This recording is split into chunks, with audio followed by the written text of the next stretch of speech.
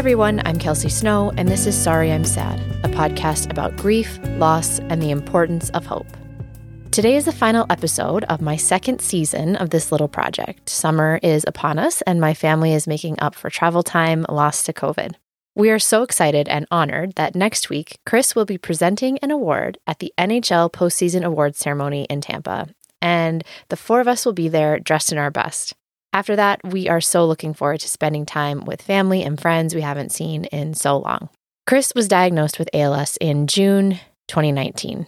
That means we are in a big grief anniversary season. June 10th marked 3 years since an EMG technician in Calgary told us he thought Chris had, quote, some form of motor neuron disease. 1 week later, Chris was diagnosed. For me, June 10th feels like the anniversary of his diagnosis. That was the day the bottom dropped out of my world, when every single thing I believed and held on to cracked and shifted so seismically there was no way I could ever put it back together again in the same way. Since that moment, everything has been different. It's been hard, and it's been beautiful and surprising and sad and complicated and filled with fear and worry and love and hope. This year, on June 10th, I found myself feeling quite emotional. I sent Chris this text after he went to work for the day. I remember this day 3 years ago so vividly. Everything, the sunshine, the beautiful flowers, feeling completely betrayed by the world coming to life outside while a man in an empty white room told me my husband was dying. I remember the shock, biking to school to get the kids and wondering how I would keep from crying, not being able to eat for days, crumbling to the floor after putting the kids to bed that night, sobbing on the couch while we talked about what life would be like when you were gone, what I would do, how we would keep going. How impossible the idea of going on without you seemed. Still seems. I remember all of it in photo frames in my mind. I don't know what life looks like next year on this day. The truth I have come to know is that I never did. What I know is that today you are here. Today I kissed you goodbye and hugged you good morning. Today you drove to work to do your job the same as you were doing it 3 years ago. Today you will take Cohen for a haircut. Tonight you will laugh with your friends. I will watch you do all of it. Marvel at all of it, at you, my living, breathing miracle. Your presence isn't just enough, Chris. It's everything. In this episode, Chris and I answer some questions that people sent us on Twitter and Instagram. I sat across from Chris while we recorded this last night and felt just so profoundly grateful for all of the conversations we still get to have. He's still here. He's still talking and walking. Thank you for caring about my husband and my family enough to listen to our stories and be curious about what this life is like for us. Thank you for giving me another reason to record Chris talking with me. I treasure these episodes. So, without further ado, these are questions you have about our story.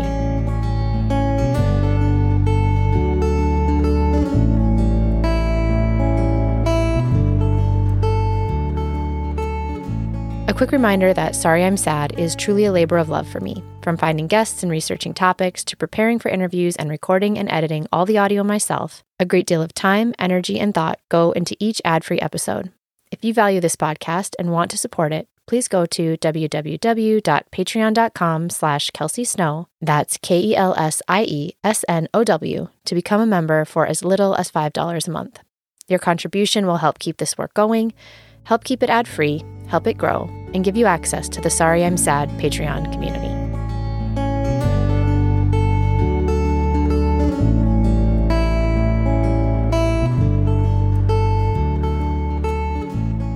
Hey. Good to see you. Yes, we just came in here from the living room. I'm a captive participant. Yeah, exactly. Thanks for joining me again. Oh, it's always a pleasure. I think it's a marital obligation, though. Is it a marital obligation? Mm-hmm. Well, this is this is not, I always say like our on the podcast, like there's somebody else doing it. I am the only one doing it. This is the last episode of the season. Made it through a whole season, only a couple hiccups when you were in the hospital, things like that. That's right. Congratulations. Oh, thank you.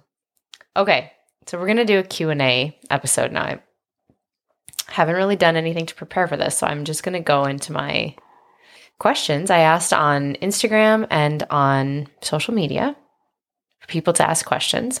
So I'm going to go and read some of the questions, and we're just going to answer them, whether they're directed to both of us or maybe just Chris. I said no questions about Flames player contracts allowed. Chris is very busy right now with those things. So we should all feel honored that he's sitting here talking to me. Thank you.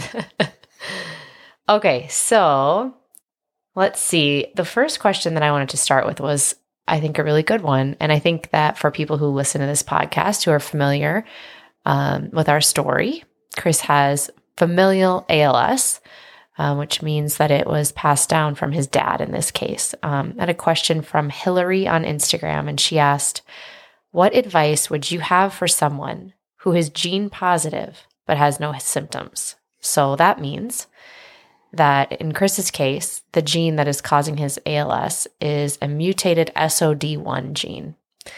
And so this person is asking if they've had a genetic test. Their genetic test shows that they have this mutation. If you have this mutation, you pretty much without a doubt will develop ALS at some point in your life. So they're asking advice that they have for someone who has the mutation but has no symptoms yet. Well, that's a terrifying situation. Yeah. By itself, because there's a feeling of inevitability to it. I would look at it, though, as once past the acceptance stage, as an opportunity for a head start. Mm-hmm. That head start is identifying the experts. And by that, the doctors who are specialists in that particular field, so in this case, familial ALS, identifying those doctors, contacting them, finding out if there is any proactive clinical trial, which there is in the case of the gene type that I have, which has come along since I was diagnosed. Right. And if there's not a proactive solution, finding out what the reactive solution is, if that day comes when a symptom presents itself. But there's nothing linear about this disease. Yeah. And lots of diseases. And so the presence of a positive test does not guarantee near-term full-blown symptoms. Right. And nobody knows this disease is very mysterious. And one of the mysteries is why it starts when it starts. Chris's dad was, how old was your dad when he became symptomatic? He was 67. Yeah, 67. And Chris was 37. So there's no rhyme or reason that they can tell at this point. I'm sure there is. They just don't know. They just haven't been able to find out why this becomes active, when it becomes active. But what Chris is speaking to, so Chris is, as we've mentioned many times, specific type of ALS is caused by the mutated SOD1 gene. The clinical trial that Chris has been in since July of 2019. We are at what number of lumbar puncture now? 40 on the nose. Okay, 40 lumbar punctures since then. Once a month he gets this medicine. So that medicine is called tofersen from a company called Biogen, and it is an ASO, an antisense oligonucleotide. Well done. Thank you very much. So it basically works to sort of turn down that SOD1, and we know that it's working because they collect Chris's cerebrospinal fluid and they test it. We think that it's lowering it, or the results suggest across the board that it's lowering it by about 30%. Now, it shows, the study research has shown that the faster, the sooner you can get diagnosed and get on this drug, the better. And so our feeling in Chris's family, the feeling in Chris's family has always sort of been that there was no reason to find out whether you had this genetic mutation unless there was an action you could take. And now there is an action you can take, and that's that this drug tofersen is being used in another clinical trial, started in conjunction with Biogen and the University of Miami, where they are actually enrolling patients who have SOD1. They know they have the mutation, but they're pre-symptomatic, meaning they don't have any ALS symptoms. They have found a neurofilament in your blood that actually increases in the 12 months before you become symptomatic, which is finding this biomarker is a huge thing for ALS across the board. Specifically for SOD1, what it means is that these patients who have this mutation can be enrolled in the trial. They get their blood tested monthly. When that neurofilament goes up, they go into this active part of the trial, which says, okay, now you're 12 months out about from having symptoms, and you're going to start on this medicine. And all the evidence that we've seen in Chris's trial suggests that the sooner the better. And that's why we think Chris is doing so well. He was diagnosed quickly. He was in the trial a month after he was diagnosed. We believe, based on his lack of progression, that he was on the drug and not the placebo and all of those things. So now there is an action to take if you have SOD1 in your family. And that's a really, really exciting thing. So whereas before I would have probably said, don't get the test, because there's a lot of other implications that a genetic counselor could take you through about why not to get the test for life insurance and a whole host of other things. Your emotional state. Yeah, I mean, yes. And now I would say get the test, because now there's an action you can take. And I think a potentially very beneficial action.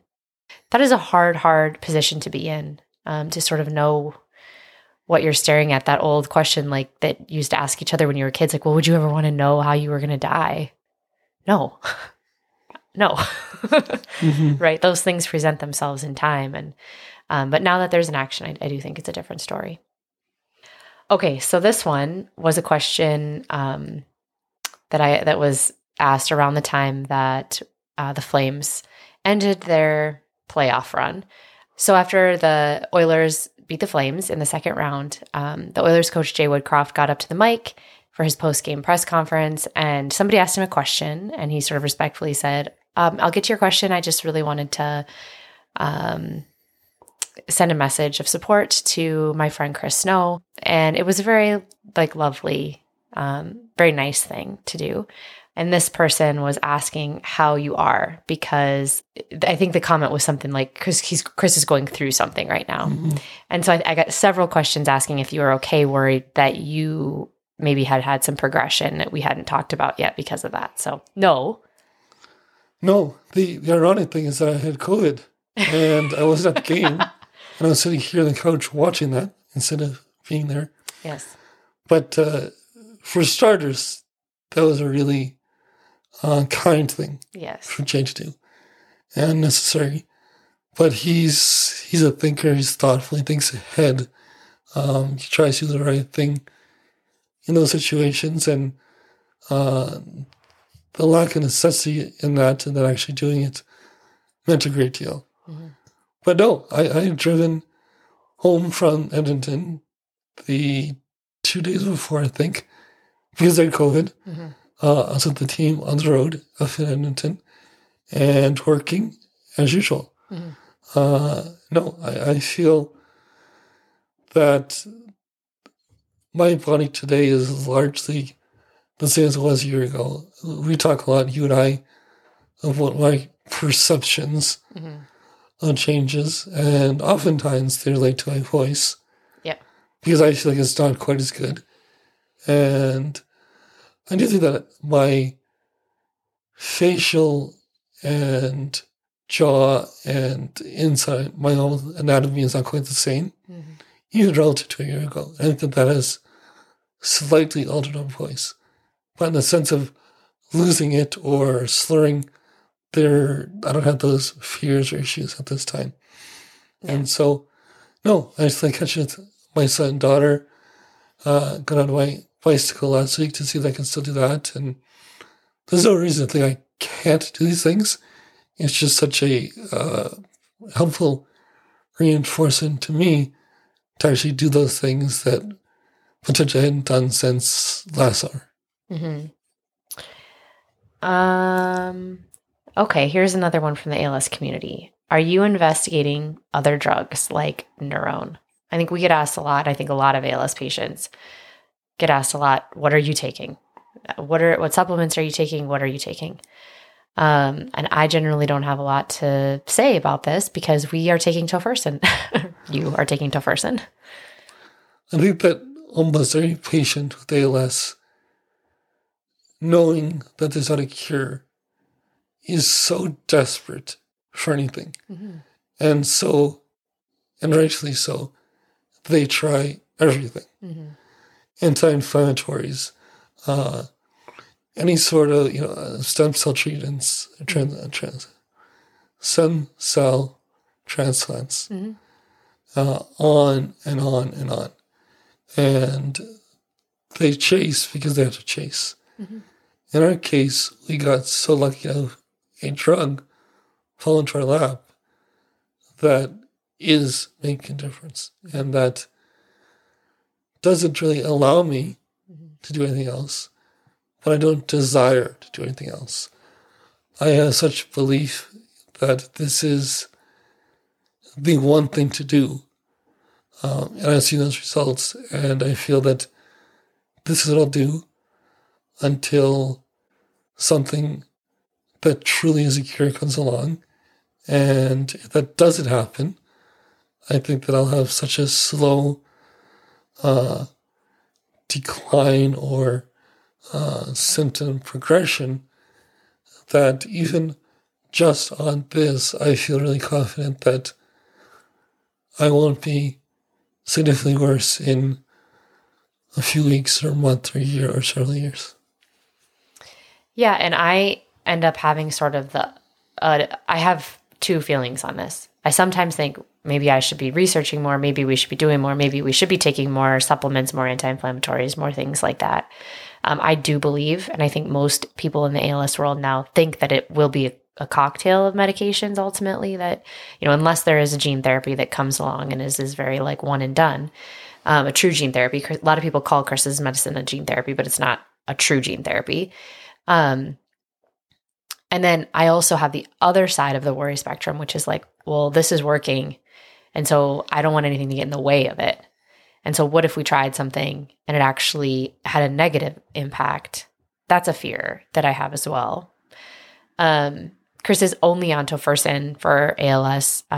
We've also taken curcumin off and on, not for a while. There is a study that suggests that curcumin or turmeric can be beneficial.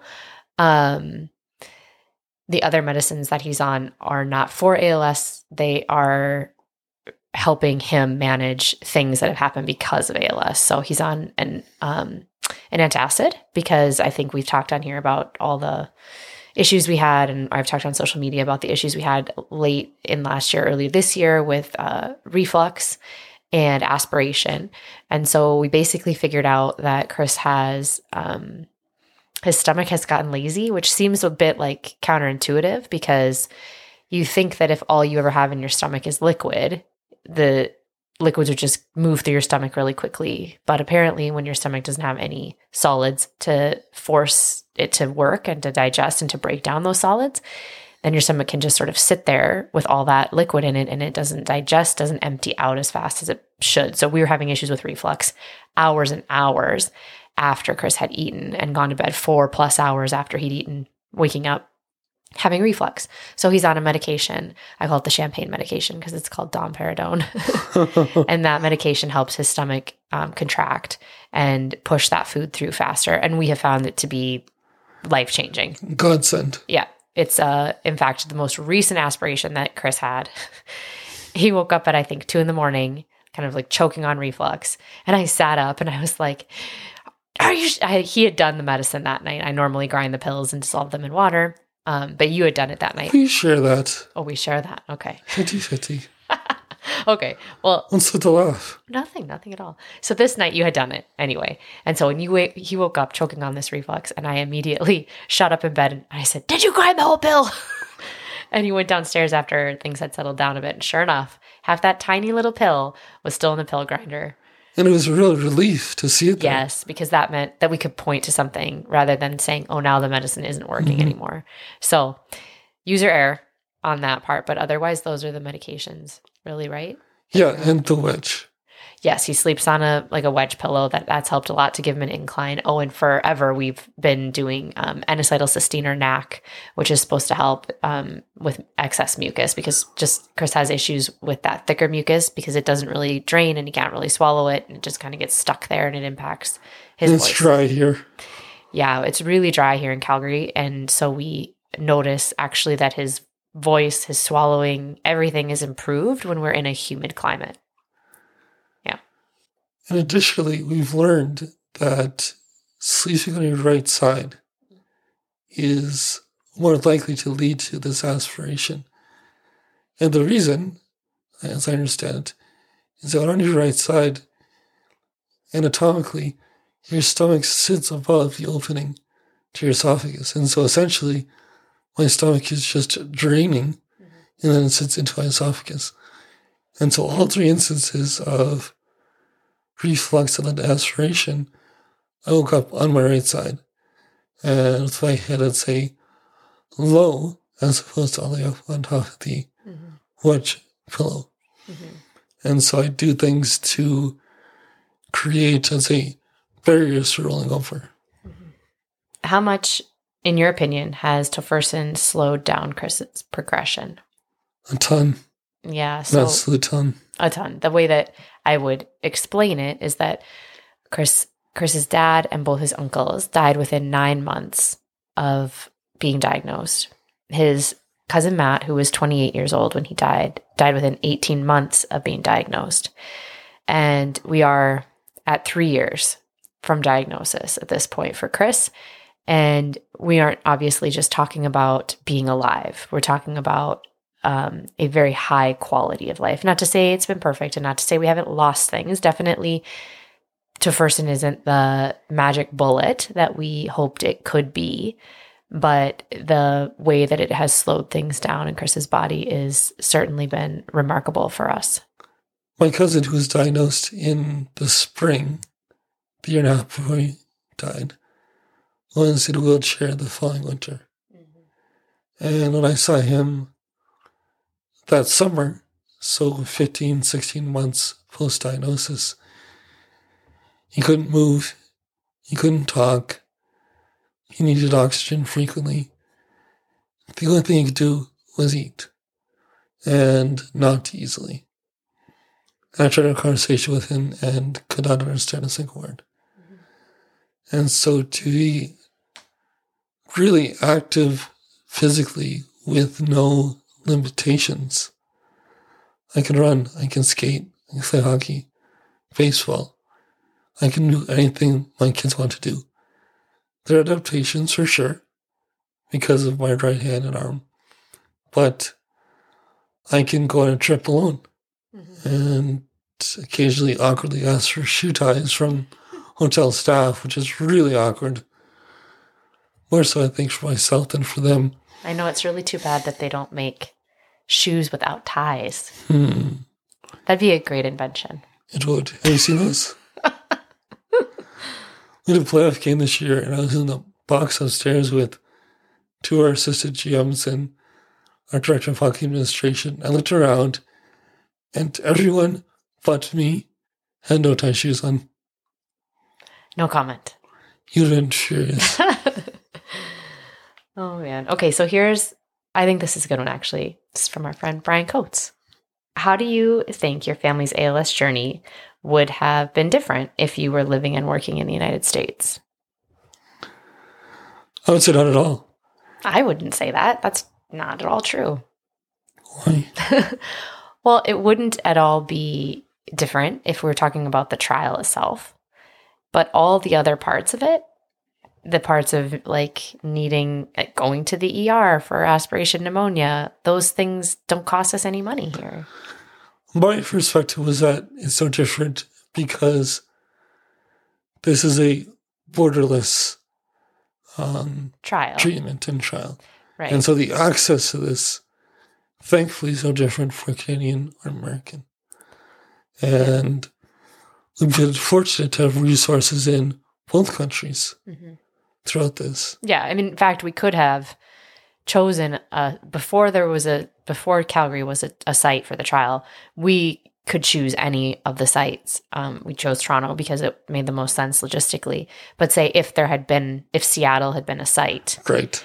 It still isn't that I know of. But if it had been a site, then we could have gone there because the flight would have been shorter and it would have been easier for our travel. But anyway, the trial is not impacted by borders. You don't pay to be a part of a clinical trial. So that wouldn't be an issue with, it has nothing to do with health insurance, the trial portion of it. But, the fact that we have had a decent number of hospital stays and clinic visits and things like that obviously we are not paying for out of pocket. Please do not yell at me, Canadians, when I say that I'm not going to call healthcare free. I understand. But as having lived the other experience in the US for so long, it's pretty remarkable. When Chris had his surgery to get his feeding tube, and he walked out of there obviously and never saw any bill for anything at the hospital. They gave me a ton of supplies to take with me. And then 2 days later, the day later, we had a Zoom, sort of tutorial with the people at the home enteral nutrition office here in Calgary. And they said, okay, every month, here's the list of the things that you can order. And we deliver your supplies right to your door. And that's it. Like, it's amazing. They bring it right to your door. And I'm talking all the formula.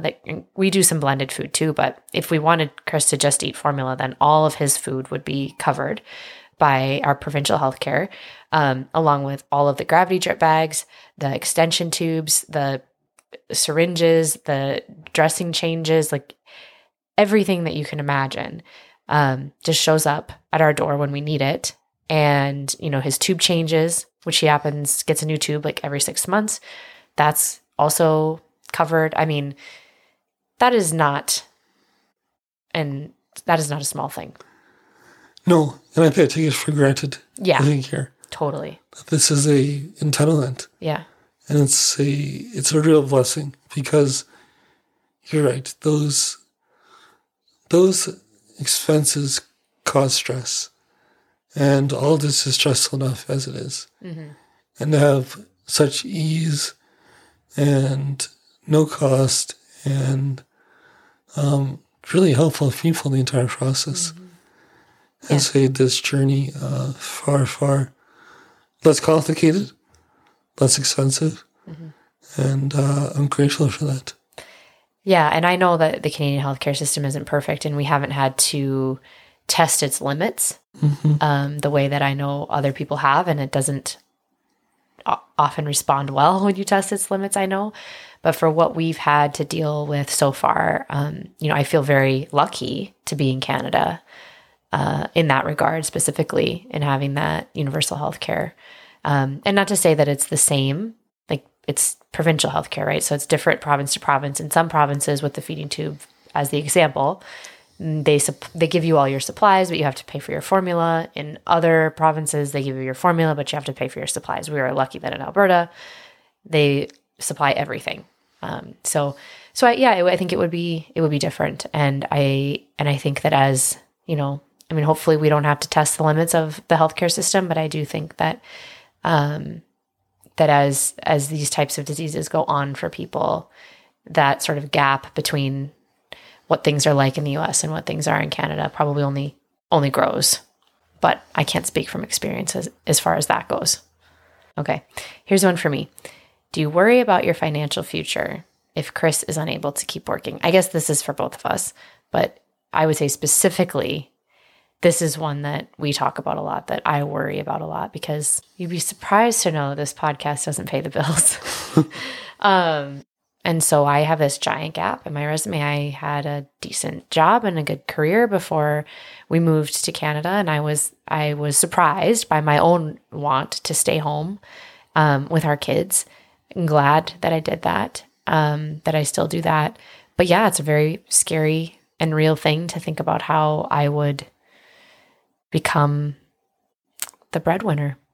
One of my good friends often talks about how Stephen Hawking did nothing before ALS, that he was no one. And then worked for 50 plus years as one of the most brilliant people to ever live despite extreme physical limitations. And he always says, you can do that. And so my thought is, I'll do that. And I tell Kelsie not to worry, and she does a lot, and understandably. But I think that, if nothing else, we've shown throughout our lives together that we just find a way. And I tell you all the time that we will find a way. And if you had to work, you would find something and excel because you are talented and capable in just everything that you do. And those things are a lot of things. And so I don't worry about this. That could be overconfidence, but I think that that's healthy mentally. And if a rainy day comes, we'll figure it out. How do you balance taking care of one another while navigating your ALS journey? That is an excellent question. Mm-hmm. And I'd say it's something we have probably not neglected, but paid less attention to than we should. Mm-hmm. And I say that probably more for myself because you are constantly the caretaker of all. The kids, me, and that does deplete you often. And you don't show it, but it does.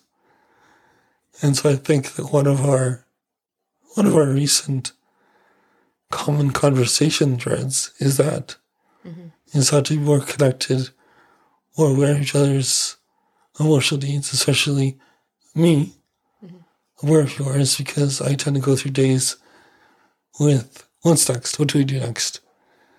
So that's the kids in the morning, that's work, that's the kids in the afternoon and at night.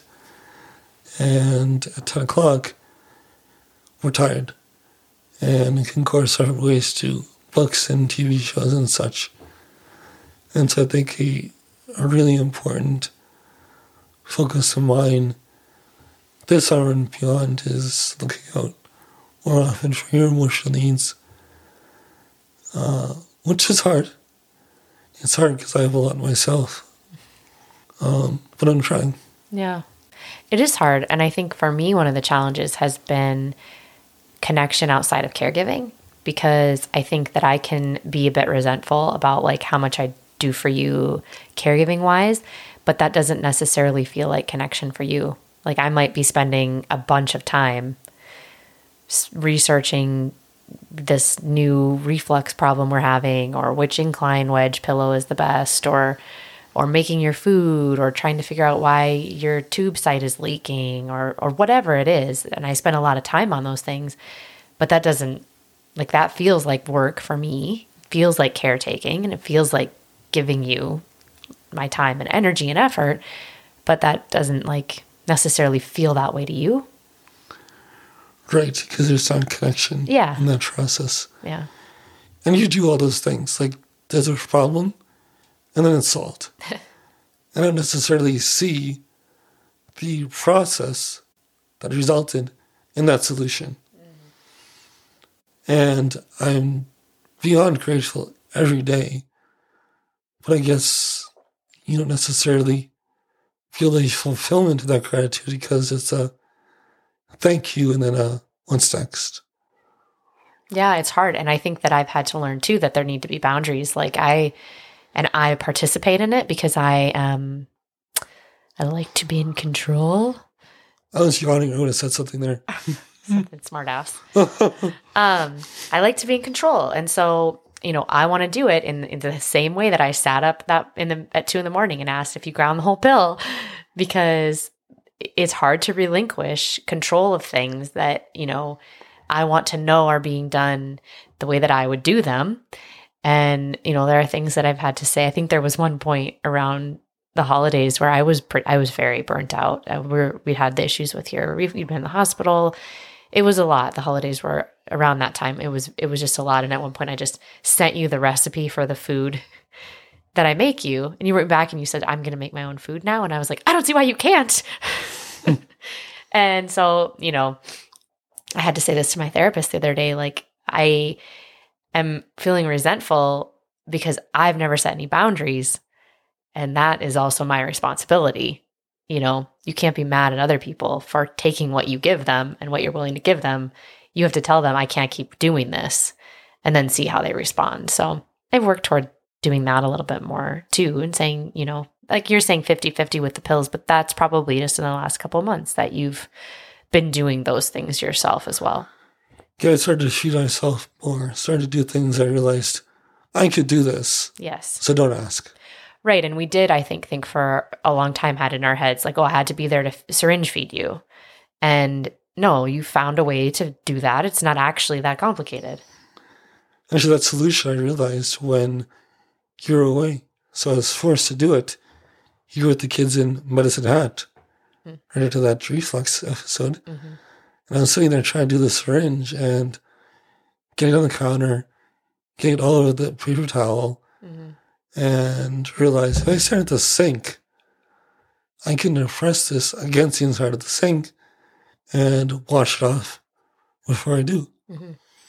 And so I think forcing myself to not ask for help when I don't necessarily need it, it's good for both of us.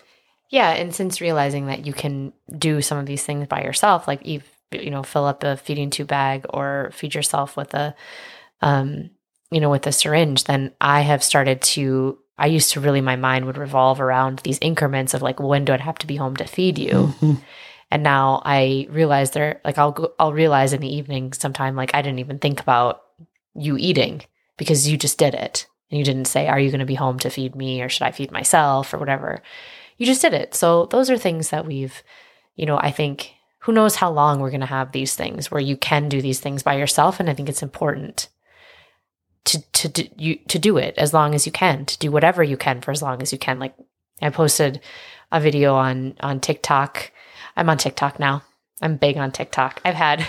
There's so many 15-year-old people who told their parents, who told us that you're huge. Kelsie Snow is TikTok famous. It's not really me, it's you. It's my account, but the videos of you or me explaining. And one thing You're the director, I'm the actor. One of the things that I have found really different about TikTok as opposed to other social media channels is that people are much more, I think it's because they're younger, much more unaware of what ALS is.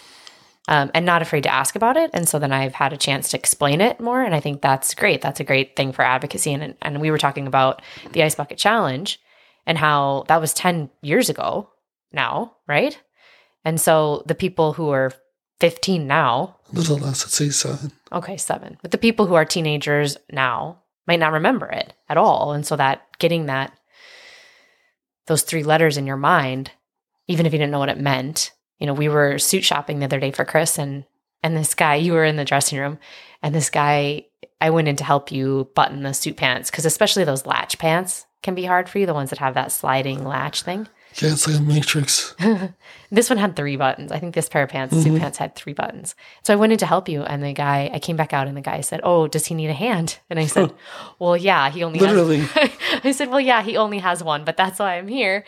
And then he was like, "Oh, do you mind me asking you what his condition is?" And so, "Oh, Chris has ALS." And he said, and this is the first time I've ever experienced this in person. And he said, "Well, what's that?" And he still didn't really know when I said Lou Gehrig's disease. And he was probably in his late 20s. Uh-huh. And so it was a good opportunity to be able to explain it, but it's just more awareness around the fact that not a lot of people don't know what ALS is, or they might have heard of it, but they don't understand what the disease is. So anyway, back to the TikTok, I post a video of you feeding yourself, and I post a video of you mowing the lawn. And, these are the things, these tiny little things that you don't think about, but like you love mowing the lawn. And you want to do that for as long as you can do that. Mm-hmm. I power washed some things this weekend. I think that was hard for you because you really like power washing.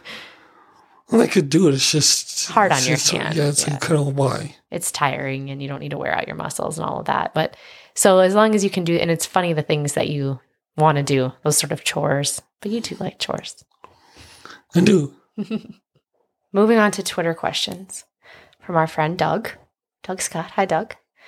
What is a lesson learned or insight gained over the past 3 years that you realize would have been good to have learned earlier in life and obviously learned in a different way? This is actually a really easy question for me. Good. And it is to appreciate the things that your body can do that you so take for granted. The ability to talk clearly, loud, to insert yourself in a conversation, in a bar, at a concert, in a restaurant, to tell a joke, the instant it has to be inserted into the conversation flow. Those are the examples of frustrations that I have. To eat, to taste good food, and to enjoy good food in the company of others. I am lately enjoying dinner at the table because I feel like we never do it because we're so busy. But I wish I could participate. I wish I could eat. But can I interject and say that I really think that you were good at that? Like before you had ALS, like I think one of the things I first loved about you was how much you appreciated everyday things. I always used to say, like, you were just like your mom in this way, that you made an everyday thing seem like this special, amazing event. And so, I mean, the parts about really appreciating what your physical body can do, I certainly understand that, but I really feel like you were always really good at appreciating those things, and a good meal. I know you always appreciated that. And then after you were diagnosed, I think we did a really good job of saying, like, we're going to buy the good beer, we're going to buy the good steak, we're going to eat all the good food we can for as long as we can, with the idea that someday you might not be able to. So I think you're selling yourself a bit short there and saying that that is something that you didn't know before. Well, I appreciate that. And that, as I listen to you, that's true. I guess I'm just thinking about how much we as people take for granted. Oh, yeah. And it really is amazing that the human body just goes through life, and you can smoke, you can drink, you can not exercise, and pretty much still works. Oh, yeah. I mean, since you've been diagnosed, since you lost the use of your hand, I see people, elderly people, and I'm like, but their hands still work. How is it that it just still works? I thought about this. I could really relate to the elderly. Yeah. I could sit down with someone who is 85 years old and it's actually a really interesting conversation because I could relate to their fears and relate to their physical declines. Yeah. Yeah, I just read that great book by Susan Cain, Bittersweet, and she talks about in there that, all this research and anecdotal evidence shows that as people get older, they are better at stopping to smell the roses and appreciating those small things, that as we get closer to that mortality, that those things are more, they're richer and they're deeper, and we can stop and take them in more and value them more. They bring us more joy. And I was like, oh, well, then I'm old. Because I already feel that way. I mean, I'm still going back to look at this photo I took a couple weeks ago. I was driving the kids to school, and I was stopped at the stoplight just by our house. And it was a nice morning. And I looked in my rearview mirror, and Willa had her window down, and her little hand was hanging out the window. And I had my phone in my lap, and I snapped a photo in my rearview mirror of it. And that moment was just, it was such a little joyful moment for me. And those things can sustain me now in a way that I don't think I understood then. And so for me, I think that is definitely one of them, is I find and I hold on to those little sparks of joy in a more profound way than I used to. And I think I've just realized that I'm a much, more capable, stronger person than I would have ever given myself credit for being. Good question, Doug. Of course. I know. Doug asked one more. And this one is actually interesting because we have to answer it about each other. So I'm going to go with one more Doug Scott question. What is something you each have been amazed by in each other that you didn't see pre-diagnosis? Well, I think that experiences like this, like they say, it doesn't build character, it reveals character. And what's been revealed to me is just how deep your instincts are to to care for, to protect at all costs, that there's nothing more important to you than the physical and emotional well-being of your 2 kids and me. And the way that you attack problems that I have, be they real or just psychologically imagined, is so selfless and so thorough. I would not be as good at that. I would not be as laser focused and all in to fixing that as you are. And I consider myself a caring person, but you take that to a different level. Thank you. You know, when Doug first asked this question, I read it and I thought about it a little bit. And I think one of the best things about my love for you is that I've always believed in the best version of you, whether you're showing it or not. Thank goodness. That has sustained us. And I really have, I have always really just like completely believed in you. Have all the faith in the world in you. And, you know, I remember very vividly the day when you said, like, I can't leave you guys. I'm not going to do that. Despite knowing what we knew about your family history and what we had lost in your family. And, you know, I thought, okay, Chris will figure it out. He'll find a way, you know, and we feel very lucky that the universe and modern medicine met us in the place that it did. But I'm constantly amazed at your capacity to keep trying to be better than you were the day before. You never kind of sit down and say, well, this is good enough. Like, I have all these things that are hard in my life. And so I'm done. Like, I'm done trying to improve myself. I'm done trying to reckon with parts of myself that before ALS I didn't necessarily love. I'm good. Like, I've got enough things and this is who I am, and if you don't like it, so be it.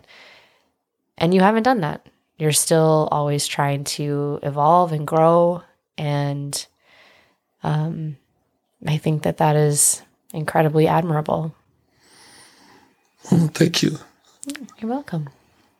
All right, let's see. Oh, this was a nice message from Katie Burke. She said, I would love to know how people can best show up for you and your family. You give so much of your journey to so many people, and I would love to know how we can best support you both. Right there. Yeah. She just did. Exactly. I think that I've said this so many times. I've said it on the podcast. I say it all the time. So sorry for saying it again. But the support of people who, like, I'm sure I've met Katie once or twice in the impact, you know, in the course of our hockey lives.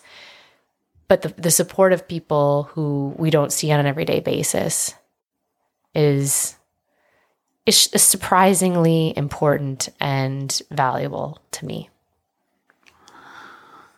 What I really appreciate is when people tell me, in the context of ALS and my situation, what they're thinking, how they feel, providing feedback. So if someone sits down, like at baseball the other day, and starts talking to me and says, hey, you look great, or asks a meaningful question, I find that connection really is rewarding. Mm-hmm. And because a lot of people are afraid to ask anything or say anything, which is a natural human reaction to something that is not right, especially something that is painful, scary. And so to act like it doesn't exist is most comfortable for them. But to say things, to ask things, because we're open, we're out there. I appreciate that. And honestly, it makes me feel more at ease because I continue to have anxiety and just, I guess, a significantly heightened sense of like self-awareness of how I look and how I sound. Mm-hmm. Even though I look and sound pretty good, all things considered. Guess what do I always say to you? You look pretty good for a dead guy. Everyone else expects you to be dead. So I guess the short answer to this is just any interaction that reflects investment in our lives is all I want. Yeah, just be genuine, right? Like just be genuine, and that goes a long way. And just saying, hey, we're here, we support you, we love you guys, we got your back, like we're thinking about you, all of those things. Saying something is just better than saying nothing all the time, right? And I think it's important too to be able to talk about the differences in Chris's body and say, well, this is why this is happening. If we're here to raise awareness of this disease, we're also here to raise awareness of, hey, not everybody has the same, people have different challenges in life. And it's important I always say it's important for kids, when Chris is in the locker room and he's a grown man, ties his skates for him. These are conversation starters for kids to see that, not everything is the same for everybody, and people have different struggles. And, going back to the TikTok thing, a lot of people, when I post videos of you, why is his arm like that? Why is his lip like that? I don't mind answering those questions. I'd rather and ask than stare and whisper, right? I don't know how you feel about it. It's your face and your body. No one stares except for like 8 to 10-year-old kids. Yeah. All the kids were around. Basically all the time. Here's a hockey question for you. My question for Chris is, managing a pro sports team means you're always on the emotional roller coaster. Do the ups lift you in your battle, and do the downs compound things? Or has the whole experience put a whole different perspective on professional and personal matters? Great question, Ian. It sure is. I don't think that the downs compound things. I do think that what I derive is energy from the team, from the environment, from the people I work with. And never was that more the case than the night of Game 7 this year, first round against Dallas. And gosh, it was such a difficult game to watch because our team this year was really good. And this is my 15th year in the league. And I felt like this was, without question, my best chance to win something. Mm-hmm. And that game felt like it was lost 4 or 5 different times in overtime. And I'm watching these sequences unfold and thinking, okay, you can deal with this. This fuck's going in. Mm-hmm. And then our goaltender would make a save. And when we scored, and I get chills just talking about it, when we scored in overtime, when Johnny Gaudreau scored, the euphoria of that moment and us just vibrating and jumping and hugging each other in the box and going downstairs to the dressing room and doing more of the same. I said to you that night, I don't know if I've ever felt more alive than the energy that coursed through me that night. And that's like, who gets that at their job? Mm-hmm. Yeah. And so to have that potential on a given night is, that's incredible. And I say so much that I'm so fortunate that the skill set that my job requires and the limited concessions that I've made there, that have been accommodated, most jobs I couldn't do. I couldn't teach a class all day. Couldn't play an instrument. Couldn't work at a kitchen at a restaurant. Couldn't be a server. And on and on and on. And so I feel so fortunate that my job requires really my mind, my use of the computer, and to an extent talking. And so I daily think about the gratitude I have for that. Yeah. Even the last job I had as a writer. Mm-hmm. I'm not sure I could do that. No, you can't type fast enough. Not the pace of interviews and post games and asking questions in a setting like that. And that was a physically demanding pace job. Oh, yeah, travel and all that. And my job now is demands of pace, but largely I can set those, and they're largely unaffected by the changes I've had. For both me and for you, what is the one lasting piece of advice or a quality that you want your children to carry with them forever? I have 2 boys that are 8 and 6, and I always think and struggle with, quote, when my wife and I are no longer here, what do I want to be sure I've instilled in them? The thing that comes to mind instantly is you can do anything. Meaning, you can take on any challenge. And I go back to the day at Fenway Park last year when our kids and I threw out the first pitch, and they had zero fear at that stage. And I knelt down next to Cohen after he threw his pitch, and it was a strike. I said, Cohen, look around. And anytime you feel nervous in your life, remember, on your 10th birthday, you did this. You did that. And I think that the strength that they're building due to my condition, the experiences, the crazy public experience that they've had, live national television, Fenway Park, this year going to the Stanley Cup Finals and presenting an award on live television, they will be stronger for this. And even there now, I don't think our daughter necessarily tells us all the big thoughts that swirl through her head. Yeah. But just asking Cohen tonight, do you worry about Dad's illness? No.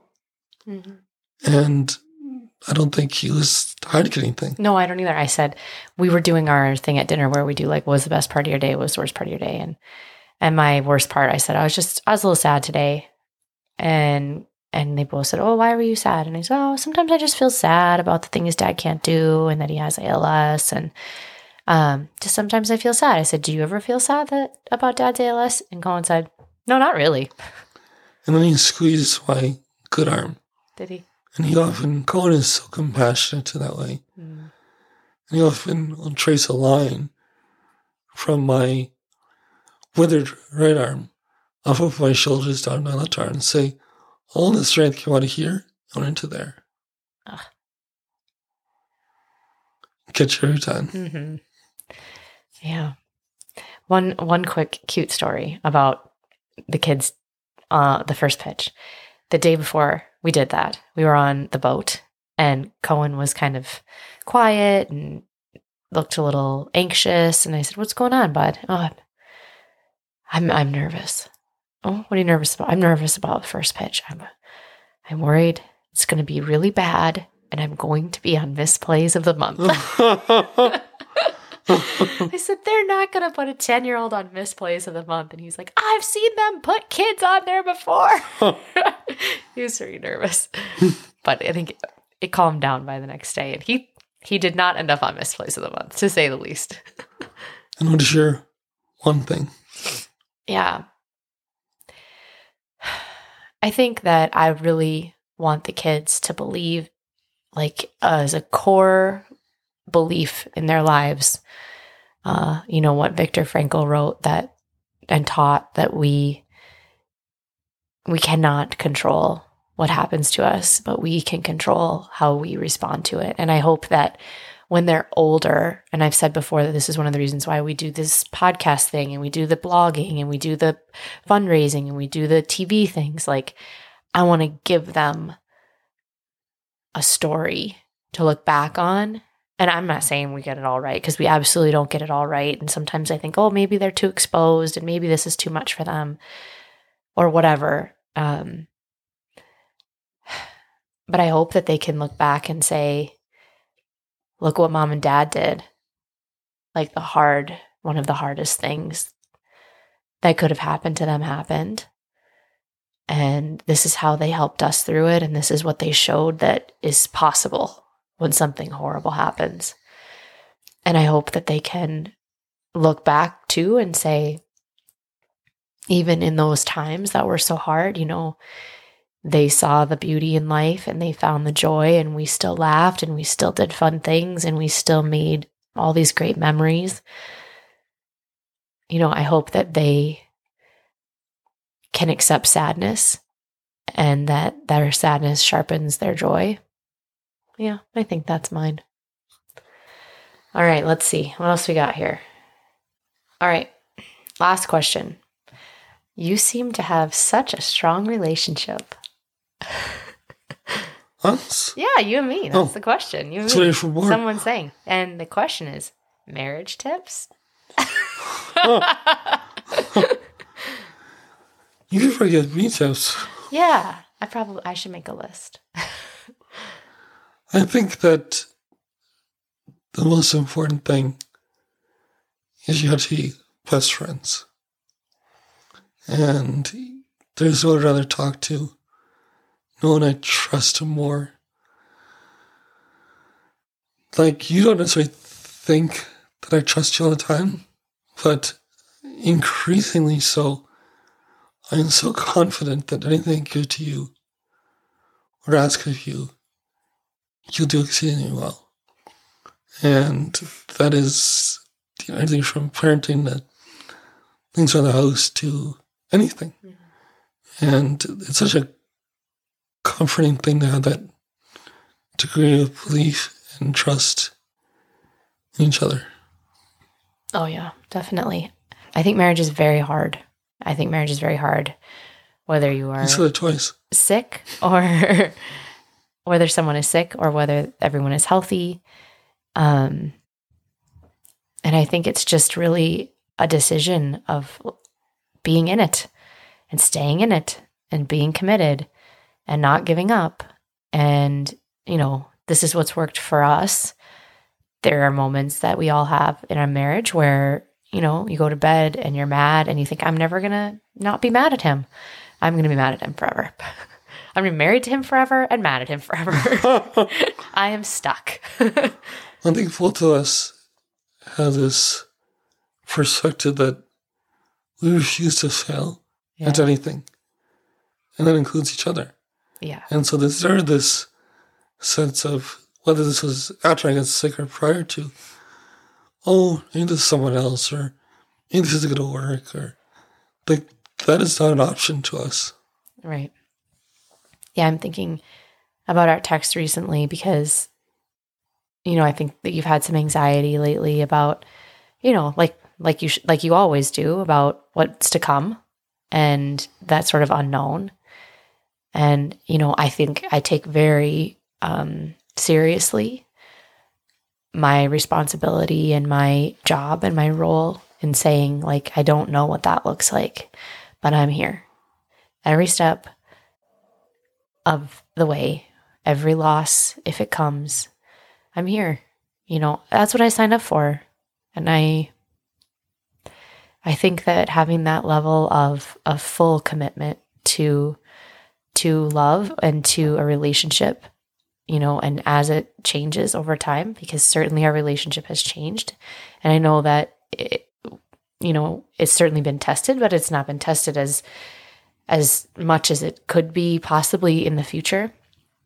But I believe in that.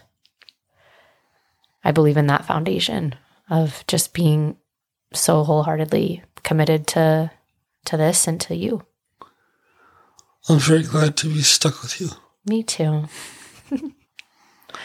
Thanks for having me. Hey, thanks for doing this. Now I'm going to sign off for the summer. Yes, can I have the summer off too, please? Yes, you can have the summer off too. I think everyone's probably tired of listening to you talk. You probably have said all you have to say. That's all I do is talk. Talk. All right. It's 11 o'clock. Time for bed. Love you, sweetheart. Love you.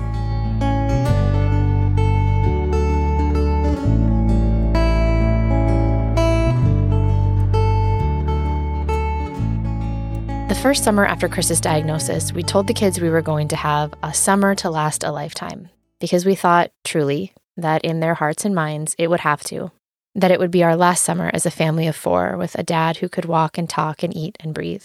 But here we are, entering our 4th summer since Chris's diagnosis, and we are still working to fill these precious months with love and laughter and core memories that our kids will carry with them forever. Earlier this week, I tweeted, "This week is 3 years since a neurologist told us Chris is in the early stages of ALS. He said patients with Chris's type of ALS live 6 to 12 months, that we should go do what brings you joy. Turns out Chris being alive is what brings us joy. So the plan is for him to stay that way." I'm so grateful for every single person that follows our story, that cares about us, that thinks of us, that listens to this podcast, that reads my blog, that reaches out. Lots of you ask what you can do. Here's something you can do. Make your summer one to last a lifetime. Spend it with the people you love, the people who love you. Make memories. Soak in all the life you can. Do what brings you joy. I hope you all have an excellent summer, and I will meet you back here in September with more stories about grief, loss, and the importance of hope. One more reminder that if you value this podcast and these conversations and want to support my work, you can go to www.patreon.com/Kelsie Snow to become a member. For the monthly cost of one latte, you can help keep this work going, help keep it ad-free, help it grow, and get access to the Sorry I'm Sad Patreon community. Thanks, as always, for listening. The past is never past, just